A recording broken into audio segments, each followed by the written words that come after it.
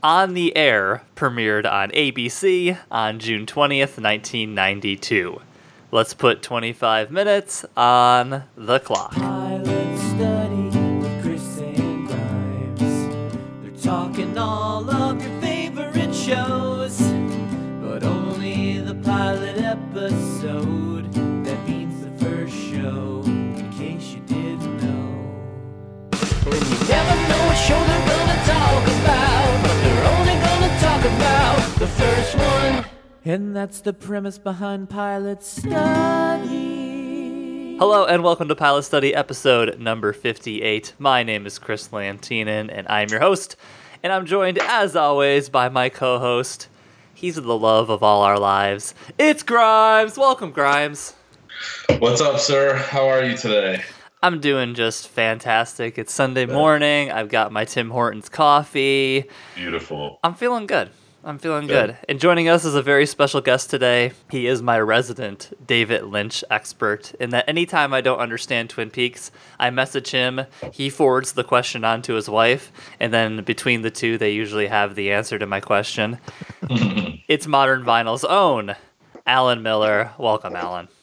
Hey, guys. Alan, That's such a true statement, too. Like, you always message me after the show, and then I run it through my wife and get back with you. That's such a true statement. So you are in like a David Lynch household. Like your wife has a David Lynch tattoo. You guys are going to be watching the finale. If obviously this will come out a few days afterwards, but we are recording this the morning of the finale for Twin Peaks: The Return. So you and your wife are settling in for quite the emotional day. Yeah, we are a David Lynch household. I think that's the proper way to talk about it for sure.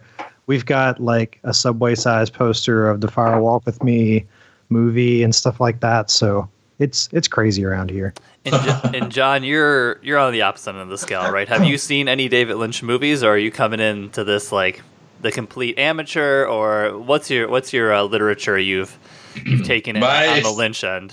My experience with David Lynch is his Louis story arc. So, as the guy who gets Louis ready for Letterman's job, and then also as the bartender in Family Guy. Oh my God! So we're not talking any directorial David Lynch efforts. We're talking. No, I haven't seen like Lost Highway or any Blue Velvet or no. Eraserhead. I know all about them, and it's one of those things, kind of like reading the classics. It's like I have not gotten around to watching many of the classics. And I think you just judging by your past habits and such. I won't name any of the past habits, but your past habits and some of your views on the world in general. I think that you would really identify with a lot of the Lynch catalog. I think that you I would as well. I think you would see it as maybe not quite a transcendent experience, but one where you found somebody that matched up with your general worldview and kind of like aesthetic. So I don't know. Maybe this is a weird ass entry point, but it's possibly your entry point. So, of course, we are doing the show on the air. This is the David Lynch and Mark Frost follow-up to the original run of Twin Peaks. The episode title of the pilot is The Lester Guy Show. The episode description: The Lester Guy Show is about to premiere live with a dramatic kitchen scene planned as the show's climactic moment. A mishap with the sound effects board and a comical head injury reduces the kitchen scene to farce, redeemed by starlet Betty Hudson's tender rendition of a song, The Bird in the Tree. So we have, as Lester Guy, we have Ian Buchanan, who of course played Dick Tremaine on the original run of Twin Peaks. Dick has not appeared in The Return, right? No. He hasn't. Okay, he has not. He is still alive, correct? I think so, yes. Okay, because I know some of them haven't appeared because they obviously cannot. I just didn't want to say... I didn't want to seem like an amateur here. We have Nancy Ferguson as Ruth Trueworthy. We have Miguel Farrer as Bud Waller. That's how his name. It's Bud, and then Bud is the beginning of his last name. Bud Waller. Yeah. I can't remember how they pronounce it in the show, but it's like Buckwaller or something like that. Like they don't do a hard D in it for some reason. Okay, yeah, that is the IMDb, so I guess that's his name. We have Gary Grossman as Bert Sheen, Mel Johnson Jr. as Mickey, Marvin Kaplan as Dwight McGonagall, David L. Lander as the director with the heavy accent, Valdia Gochnik. something like that. I can't quite pronounce it, but Kim McGuire as Nicole Thorne and Marla Rubinoff as Betty Hudson. A lot of people that didn't do a ton after that, but only like the two Peaks carryovers, right, Alan? I believe so. Yeah, I think Miguel Ferrer, and then Ian whatever. Oh no, David Lander was a carryover too, wasn't he? Who was David Lander in the show? He's the director guy.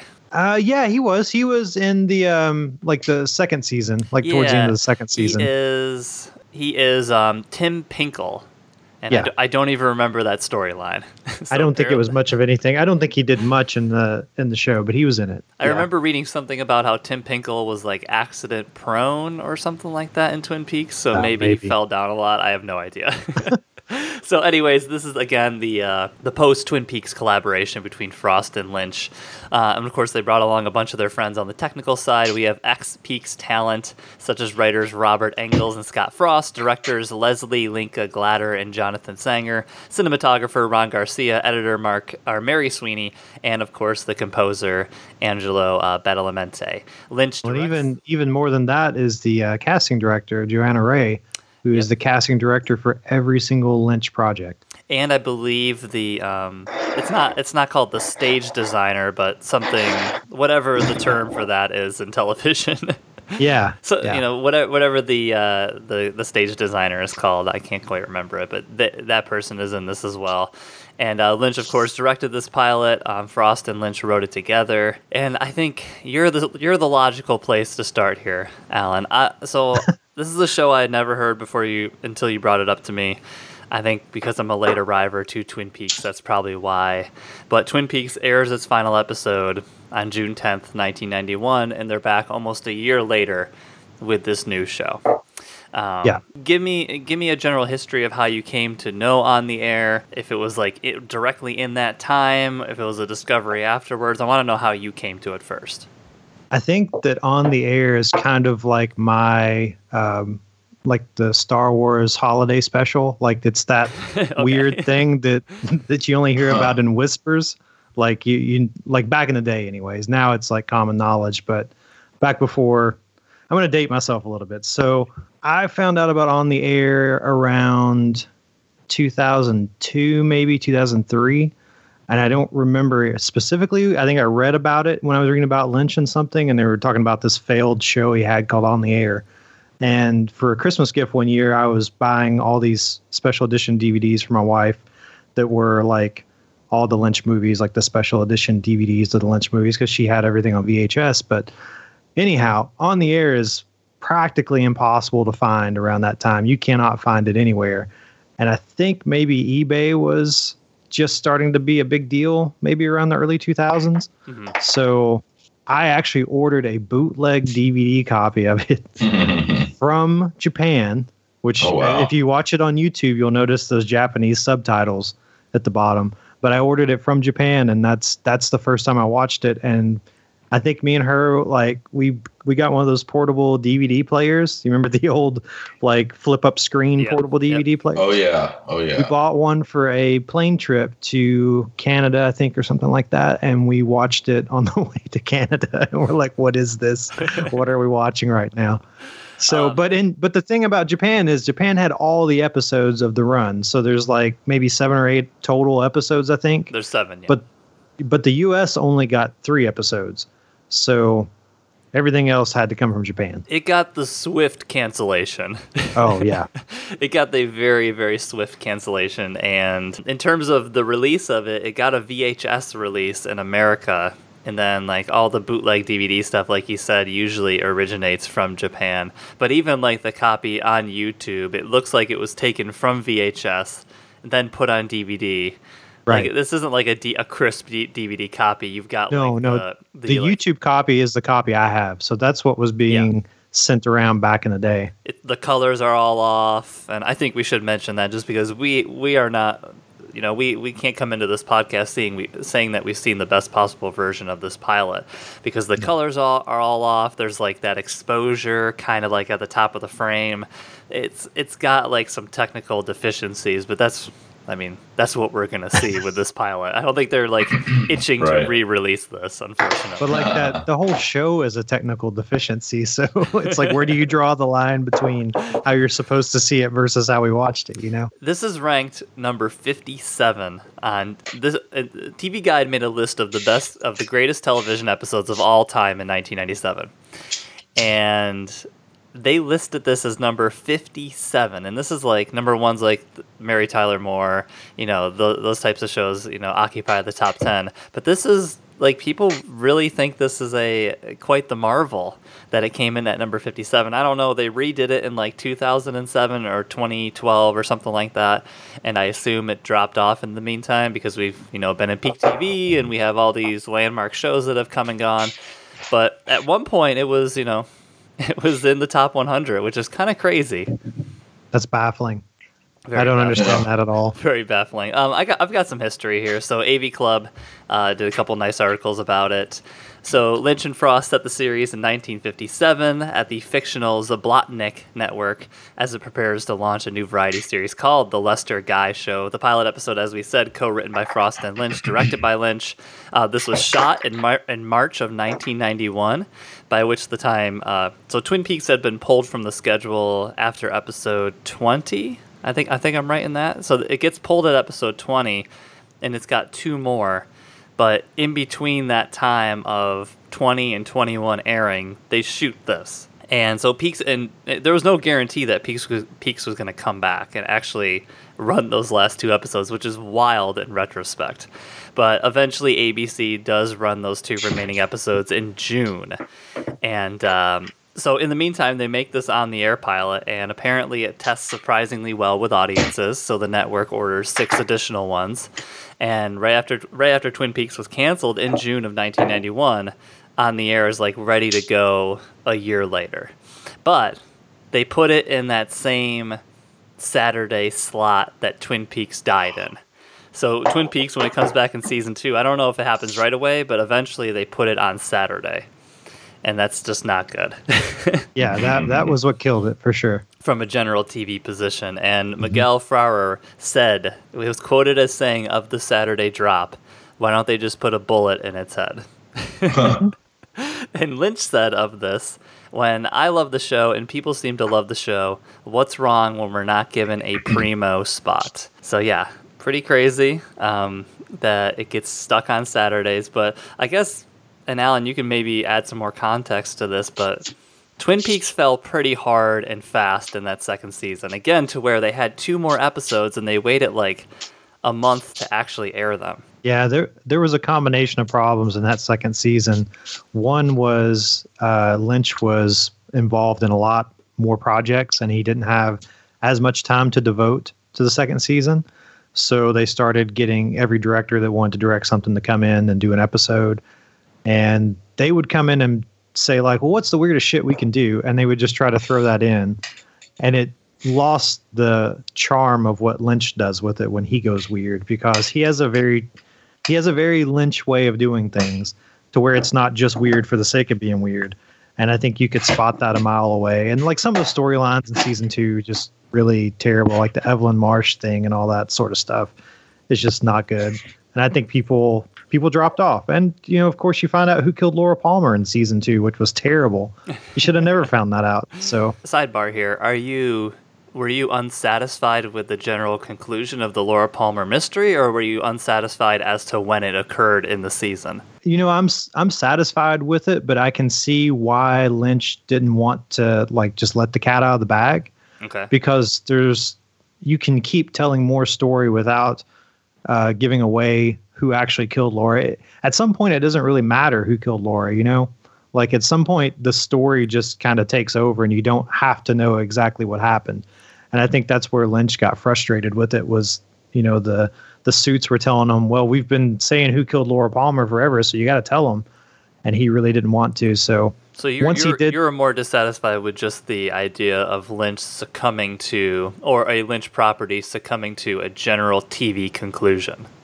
Yeah, because I don't think he wanted to. I think it would have been a lot more interesting if he wouldn't have, for sure. Gotcha. Okay, so the big question I want to tackle here is, like, what am I missing? Because like Keith Phipps, right? Same here. Keith Phipps at the AV Club called it, quote, pretty brilliant. Russ Fisher at Slash Film loved it, like in these like post write-ups when they're going back and revisiting it.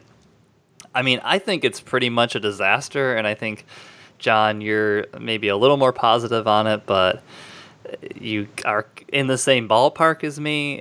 I don't know. Alan, throw out your defensive on the air before we dive into why we don't quite understand it. And first of all, I'll say this first. I'm not going to downplay any problems you guys have with it, because I think it has a lot of problems as well. I don't think it's particularly paced very well, and there's a lot of weird acting choices, but it's the way my wife described it was like an early, less witty version of 30 Rock at times. Like the way they have the banter when they're on set, like preparing for the show that they're going to do, reminds you a lot of how they do on 30 Rock when they're on set, when somebody will say one thing and then it'll get misconstrued another way, and you know, a comedy of errors and all that sort of deal. But honestly, I get more chuckles out of it just out of the pure absurdity of it. Like, it is so absurd, like to the nth degree absurd. Like the Blinky character, like, I mean, he's probably my favorite thing about it. Just when they show like what he sees versus what everybody else around him sees. I did enjoy that. There are definite moments I enjoy, and that was one of them. And the whole thing with the Dick Tremaine character, I can't think of what his name is in the show. Lester Guy, yeah. So, you know, they do the setup where you see what the show's supposed to look like if everything runs through properly. Whichever, it's kind of boring. It's like, whatever. But then when everything starts falling apart towards the end, and especially when he's like dangling from his foot and swinging back and forth while the other dude's just like random firing up into the air, and he's still like giving these ridiculous lines out. I don't know. I love it. I thought it was just ridiculous and fun. John, you haven't dived in yet. I'm very curious as to your thoughts. I mean, as I was watching, I did keep thinking to myself, what am I missing? I put it on myself because I know David Lynch's reputation just as a director and creator and weirdo, and I love it all. I love everything I've heard about him. So I went in like, yeah, this will be cool. And then I kept just thinking like, yeah, what am I not getting out? I had so much trouble pulling any like moments or any things even out of it. And I just didn't know. Like you mentioned before, Alan, about weird for the sake of weird. And I didn't want to think that because I'm like, well, David Lynch, you know, there must be some like genius angle I'm missing. But some of the shit to me was just really weird. And I like got bored of it. I got bored of trying to figure everything out. And I think that's okay. I think that's an okay response to it, because I don't necessarily think that he's doing weird for the sake of weird as much as this is just what he finds funny. Yeah. Right. And I don't think that everybody's going to think this is funny at all. Like, this is not. I can't believe it was on ABC. I just can't imagine in the early 90s when you're talking about probably like Tim the Toolman Taylor and dinosaurs and shit like that. They put this on like regular TV. I'm like, wow. Imagine like a 70-year-old. I think that's what I love, though. Yeah, that's exactly what I love about it. Is it's so absurd, and yet he was able to get it greenlit somehow. Who fucking knows how that happened? But it's amazing. Yeah, Malone carried so much weight, but I'm like, wow, yeah, it is amazing. I'm not sure if like this type of humor just in general doesn't appeal to me, or if the jokes here are just poorly executed. But I think we all together, we do cut Lynch a ton of slack. So that might be where some of the praise that I previously mentioned is coming from. Like in 2014, you're not going to find many critics who are going back and like, yeah, this is a pretty down period in Lynch's career. They're all going to find something genius within it, especially like in retrospect. But never was I invested in the story, or never did I really want to know where this was going. Like, in terms of Twin Peaks carryovers, I liked them in terms of acting. Like, obviously Miguel is like the best and has always been the best and is a legend, and R.I.P. But besides like Blinky, which we'll get to, none of the characters really pulled me in. Like, I don't even know if I'd classify this as absurdist humor. Like at first I thought, well, maybe there's something like British in here, because like whenever I don't understand humor, like British, it must be something British that's happening, and maybe that's why I don't get it. But I mean, British humor is more dry and more mean spirited, I think, than anything that's going on here. This is like a different brand, and I think what you said, Alan, about I think David Lynch just finds different things funny than I find funny. Yeah, well, like with the absurdist thing, I do think this is absurdist comedy, because I think you can draw a line between and I'm not justifying this thing because I don't really even like it in the show, but the thing where you have a director that's got this weird accent and somebody that's constantly translating for him, even though you don't really need it. You can draw a line between that and like the Monty Python sketches where they had the guys with the weird shit on their heads talking all funny where you could barely understand what they were saying. Like it's not that far away from it. It's just that on Monty Python, they executed it much better than Lynch did on the air. That's kind of the way I look at it. I want to read one more thing from the AV Club because I think they just kind of nail this. They state, in one 10-minute burst of the episode, we get a concentrated dose of what Lynch finds funny. Ridiculous sight gags, the man with his suspenders stuck in the drawer. Visual puns, the hot line that shoots fire. Off-the-wall non sequiturs, jungle tribesmen dragging a raft through a domestic scene for no apparent reason.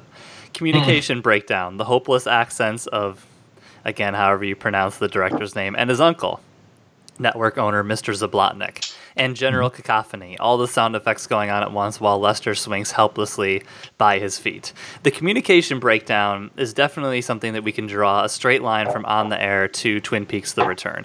The Candy Mitchum Brothers stuff, I still do not understand why this is the highlight of The Return or why people talk about it in such endearing terms. It's completely boring to me. And a lot of the communication breakdown stuff that he finds funny in Twin Peaks: The Return seems to be not born from, but seems to be on display here in this episode, for sure. And I don't know. Yeah, it's a theme he likes. He loves that theme of not being able to communicate. Why does he like that? I don't understand.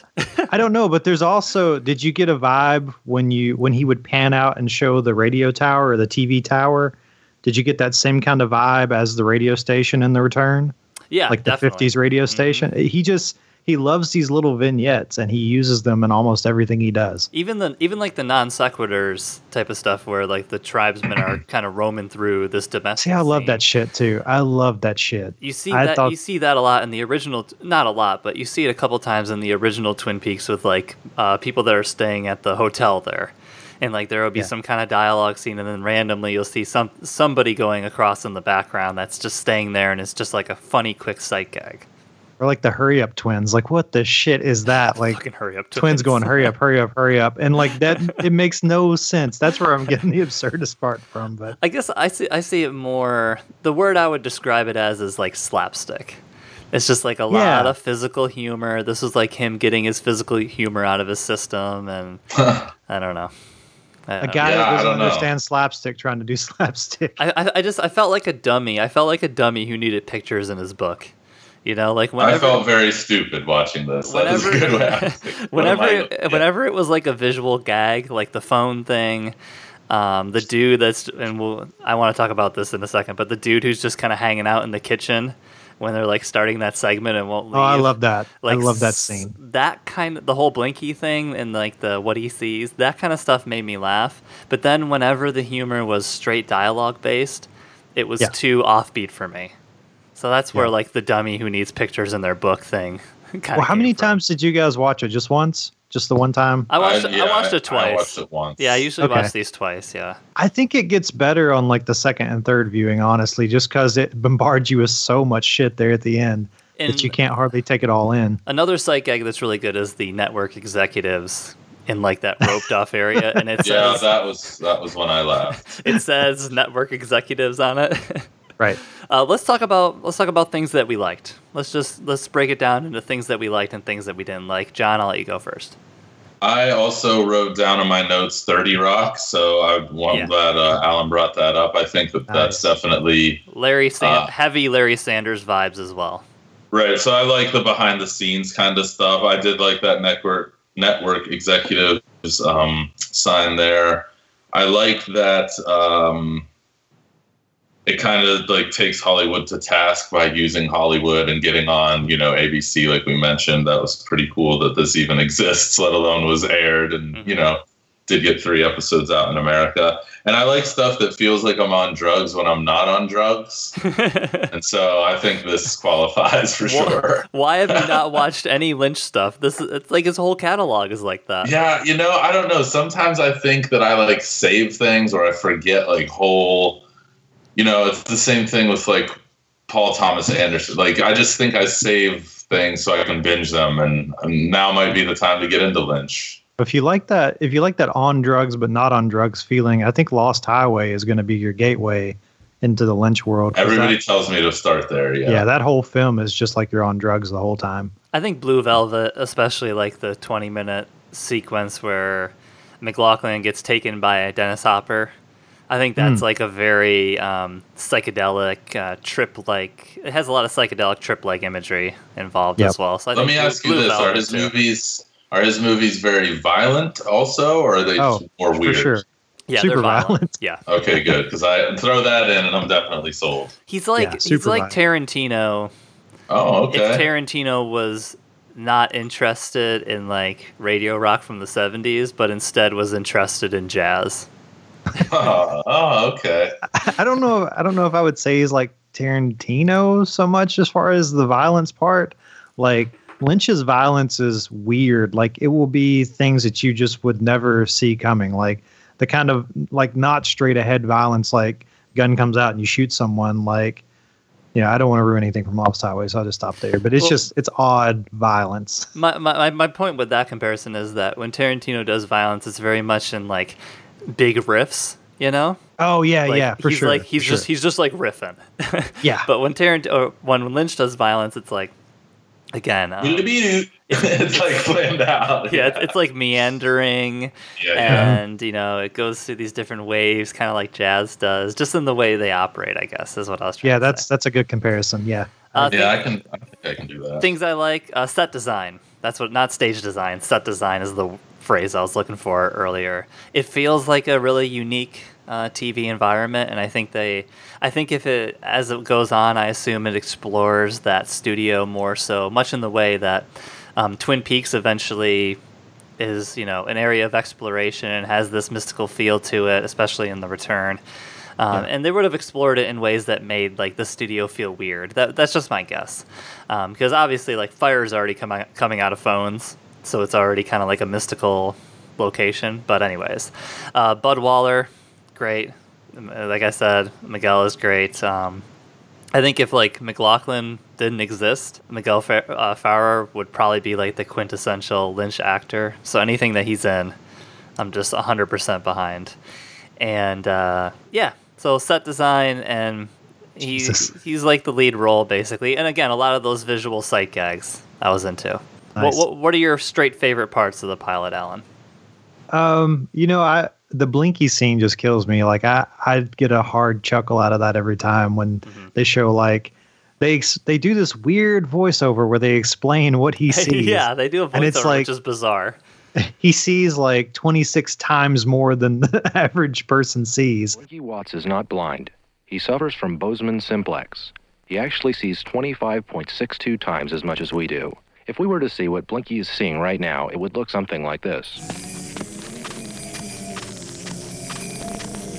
So like they do a shot from his viewpoint, and it's like the craziest collage of random terrible graphics just floating around and noises, and I love that gag. I really enjoyed the I love the whole final, like when everything's going to shit. I love that. I think it's fantastic when the curtains open and the old dude's just standing at the corner of the set. I love that scene. It's kind of creepy. It's creepy, and you've never seen him before that moment, which is great. You can tell he's in the wrong spot. He doesn't need to be there. I love the dude that's supposed to be her husband when he's in the phone booth trying to like get the scene to work, and he's like, I was not just in there a few minutes ago. Yeah. I'm actually away from, and then they just start moving the phone booth away.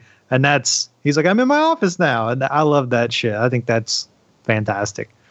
And then I don't know. I just love the whole second half of it. But like you guys, the first time I watched it, I didn't know what to do. Like, I didn't know what to do with it. Like, what did I just sit through? I didn't really think it was all that funny the first time I watched it, to be honest. It took me two or three watches to actually, kind of like it a little bit. Let's go with things I didn't like. Or things we didn't like. I didn't like the network president's assistant or whatever. Like, if you're already an overactor, that that emerges very quickly in David Lynch productions, because he seems to be pretty encouraging in that department.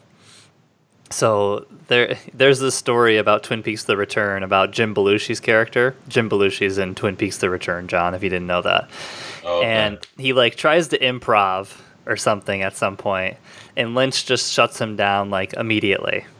Which is funny to me, because while Lynch doesn't like improv in his stuff, he seems to enjoy actors taking his material and just blowing it out to heights that could not exist on the page.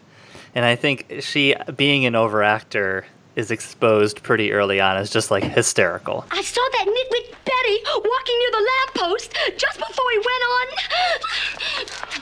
And I don't like that Lynch doesn't go full Lynch here. He obviously has moments like the Italian family stuff, the family that's all wearing wife beaters, the blue filter, when you're looking through the camera, moments like that. But most of the time the camera is pretty static.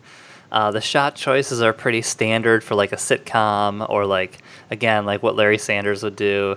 But maybe it's really hard to make a directorial mark in 20 minutes. The Twin Peaks pilot is 2 hours network time. So he has a whole 90 minutes to make his mark. But here it's 20 minutes, so it's kind of hard to, I don't know. As I said, I'm not the Lynch fanatic that other people are, and I can see the humor, his choice humor in here, but I can't see a lot of his actual directorial vision, I suppose.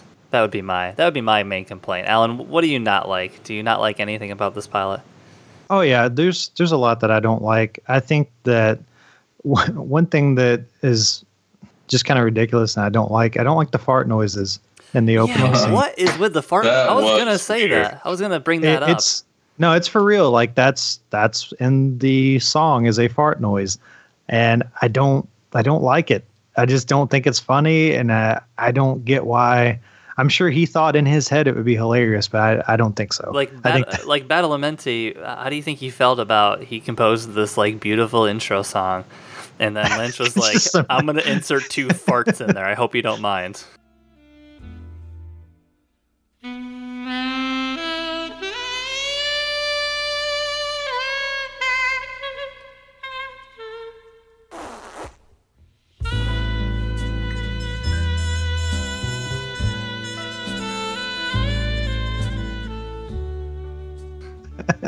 What the fuck is going on with this show? Because Badalamenti's themes in the show are really nice. It's really good music. But I don't like that at all. I don't. Jesus. I don't care for the pacing of it very much at all, and it gets worse throughout the series. But I don't think that Lynch and we need to also be clear. This is not just Lynch; it's Lynch and Frost. And I'm not real sure they know how to pace a comedy at all. These guys do drama really well, and they do comedy vignettes really well. But when they try to do an all-out comedy, I just don't think it works at all. And that's one of my main concerns with it. But outside of that, I'm okay with it. I'm okay with the rest of it. It's not something I'm going to go back to very often, but I still think it's kind of fun to watch. John, what do you think is Without Defense? Because Alan's doing a pretty good job of defending a lot of it. What do you think is beyond any rational defense? Well, let me just come in as a very mainstream milquetoast television viewer. We definitely need that viewpoint. I think that would be important to establish. it just doesn't make sense. Like it seems like if you have no background or you don't know who the hell David Lynch and Mark Frost are, you're going to turn this thing on and just seriously be like, what in the fuck? Like, it's just too much of a learning curve. First of all, catching, like, yeah, we know now because it's 2017 and we've all watched 30 Rock and we've all watched 20 years of comedy and we're all adults and stuff. But like, I just think for regular people, this is too much. Like, Lynch is too much. That's why he's known for movies and not television, I think. Like, you need 2 hours to let him do his thing. And I also think it seems like it only got made because they're the created by guys. Like, other than that,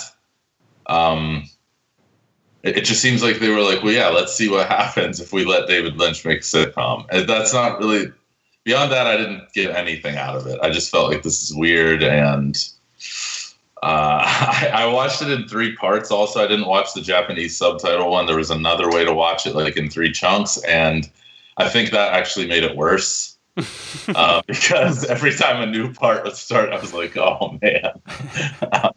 I don't know. I just feel like any artistic merit it has, and I'm sure it has plenty that I'm not catching, it was just lost on me because I was bored of just trying to figure everything out and be like, well, like we said before, well, it's David Lynch. It's got to be my fault. Like, maybe it just wasn't that great of a pilot, and that's why his movies are good.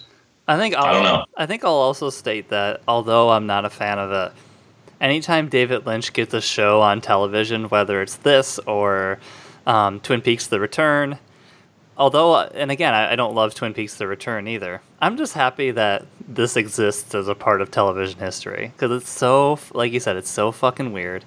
If nobody else could do it, nobody else could make Twin Peaks: The Return. And although I think a lot of the episodes are pretty boring, I know other people love them, and I'm also just happy that it exists and that weird shit. I would have to agree with that. Made. Like, yeah, I would have to agree with that. It's a miracle anything gets made, let alone something that isn't complete milquetoast garbage. He's just a pure artist, in that, I was watching this and Game of Thrones, the new season, or Twin Peaks and Game of Thrones at the same time. And yeah. Game of Thrones is now obviously off book, and that's like been the big thing this year is that they've burned through the Martin material, and you can just see that they are not on the same level as George Martin, and they don't have the same brutal streak, and they don't have the same ability to subvert expectation. And so there are these pure artists that exist within our world, George Martin being one, David Lynch being another. And it's just like watching those two back to back, it's just like whiplash. Because like one is doing TV convention applied to this fantastical tale, but they're still doing like typical TV breaks and cliffhangers. And then Lynch is just like, I don't give a fuck what TV is. This is what I did the same thing. I did the same thing you were doing, Chris. I was watching both of those back to back. It's like, and I it's found so it incredibly different. I found it almost impossible because what Lynch was doing just challenges your brain so much to try to figure out what's happening. And then you get the Game of Thrones and it's like, oh, here's your supper. Let's spoon feed it to you here real quick. Because you already know everything. And it's not that one's better than the other. It's just so different. Like if like the finale aired tonight and the main character, and I won't spoil like who, I mean, obviously you know that Kyle MacLachlan's in the series. If MacLachlan got gunned down by a drive-by 2 minutes in, I'd be like, oh, that kind of makes sense with what I've seen so far. But if he went on like a traditional hero arc in this final episode, I think that made sense too. You just don't get that feeling with Game of Thrones anymore. It's again very conventional in its plotting and how they leave episodes and how they leave seasons.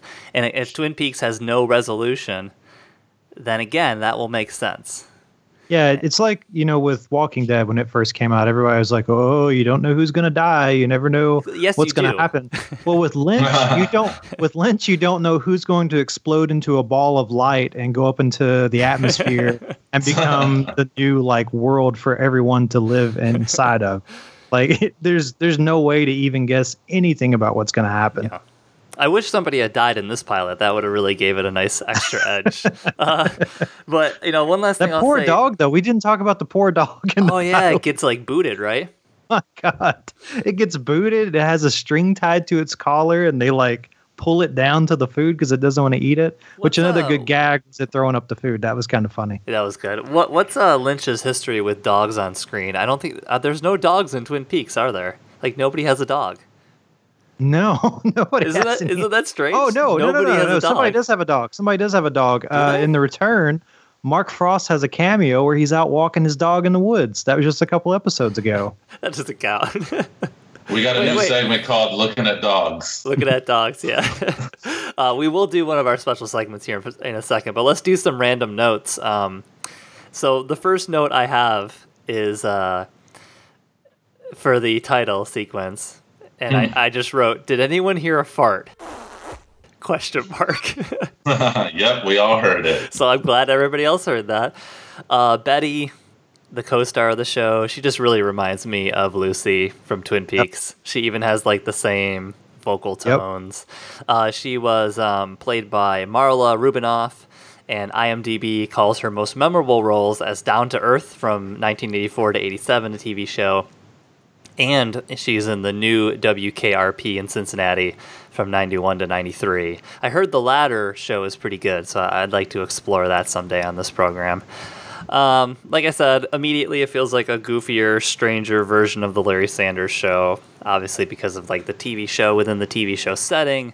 And even in the pilot, like in Larry Sanders, we have a look behind one of the bits that will be on the episode's show in question. If you remember the Larry Sanders pilot, it was like Larry was forced to introduce ads into his show, and that was kind of like the central conflict. Do not move Blinky's levers. I love that little sign that's on there because Blinky can see, but he can't see his levers. Is that what's going on?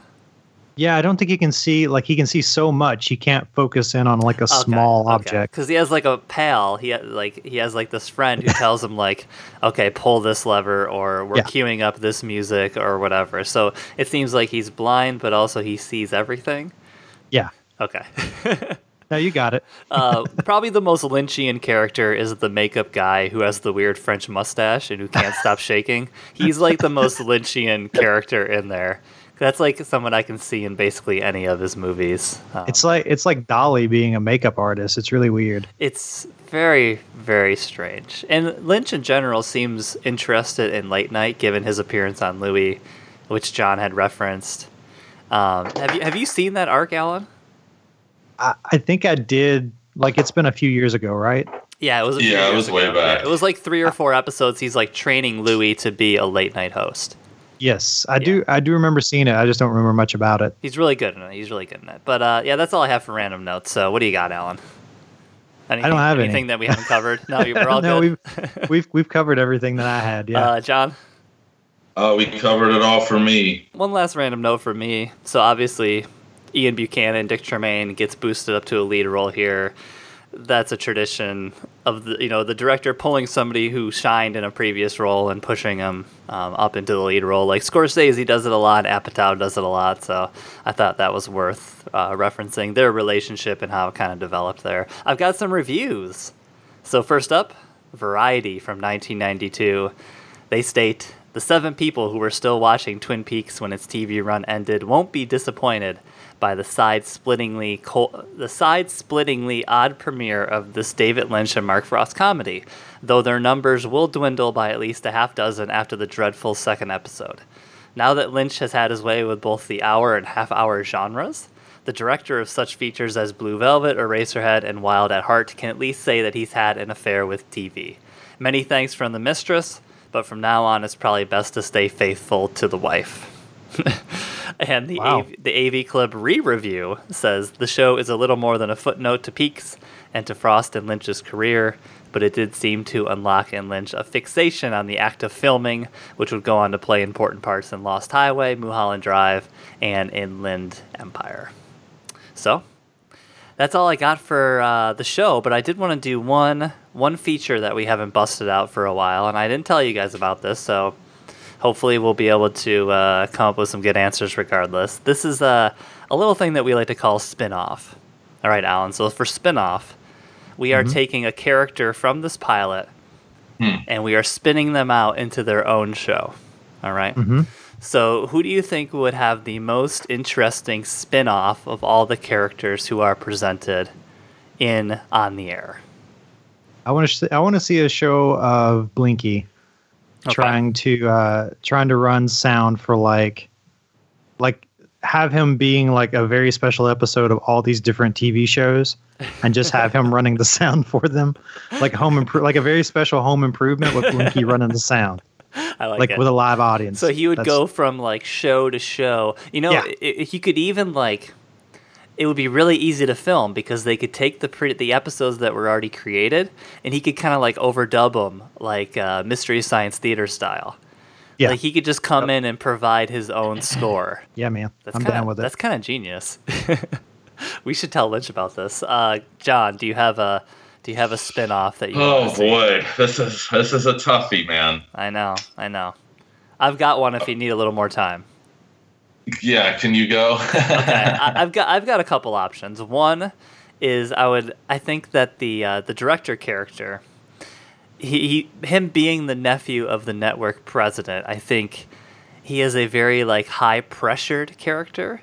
Like he has to live up to like the network president. He's like thrown into shows that he probably doesn't want to direct in the first place, just like his life, and having to bounce around to whatever his network president uncle wants him to direct for like a chance, in quotes, right? So I think that would make for a good show. And also the old producer guy, Dwight McGonigal, it seems like he's kind of like an old seasoned vet. He's like a producer for hire. You know, he's like been on a lot of shit productions. He's like kind of the guy who has his head on straight out of everybody, but he's just kind of like in the chaos. He might like him bouncing around from show to show and trying to find like a steady gig. I would watch that as well, I think. Not bad. What do you got, John? I got a show about Betty Hudson, okay, the actress. Similar to what you said, I thought it could be kind of like how when Friends ended, Joey had this like horrible spinoff. Mm-hmm. So you spin her off into like this show where, she's like a struggling actress and she's terrible at it and like can't get a job because, she can't memorize her lines. Right, something. She's more than a dim bulb. She's a burnout fuse, I believe was a quote from this show. So would the show be called Dim Bulb?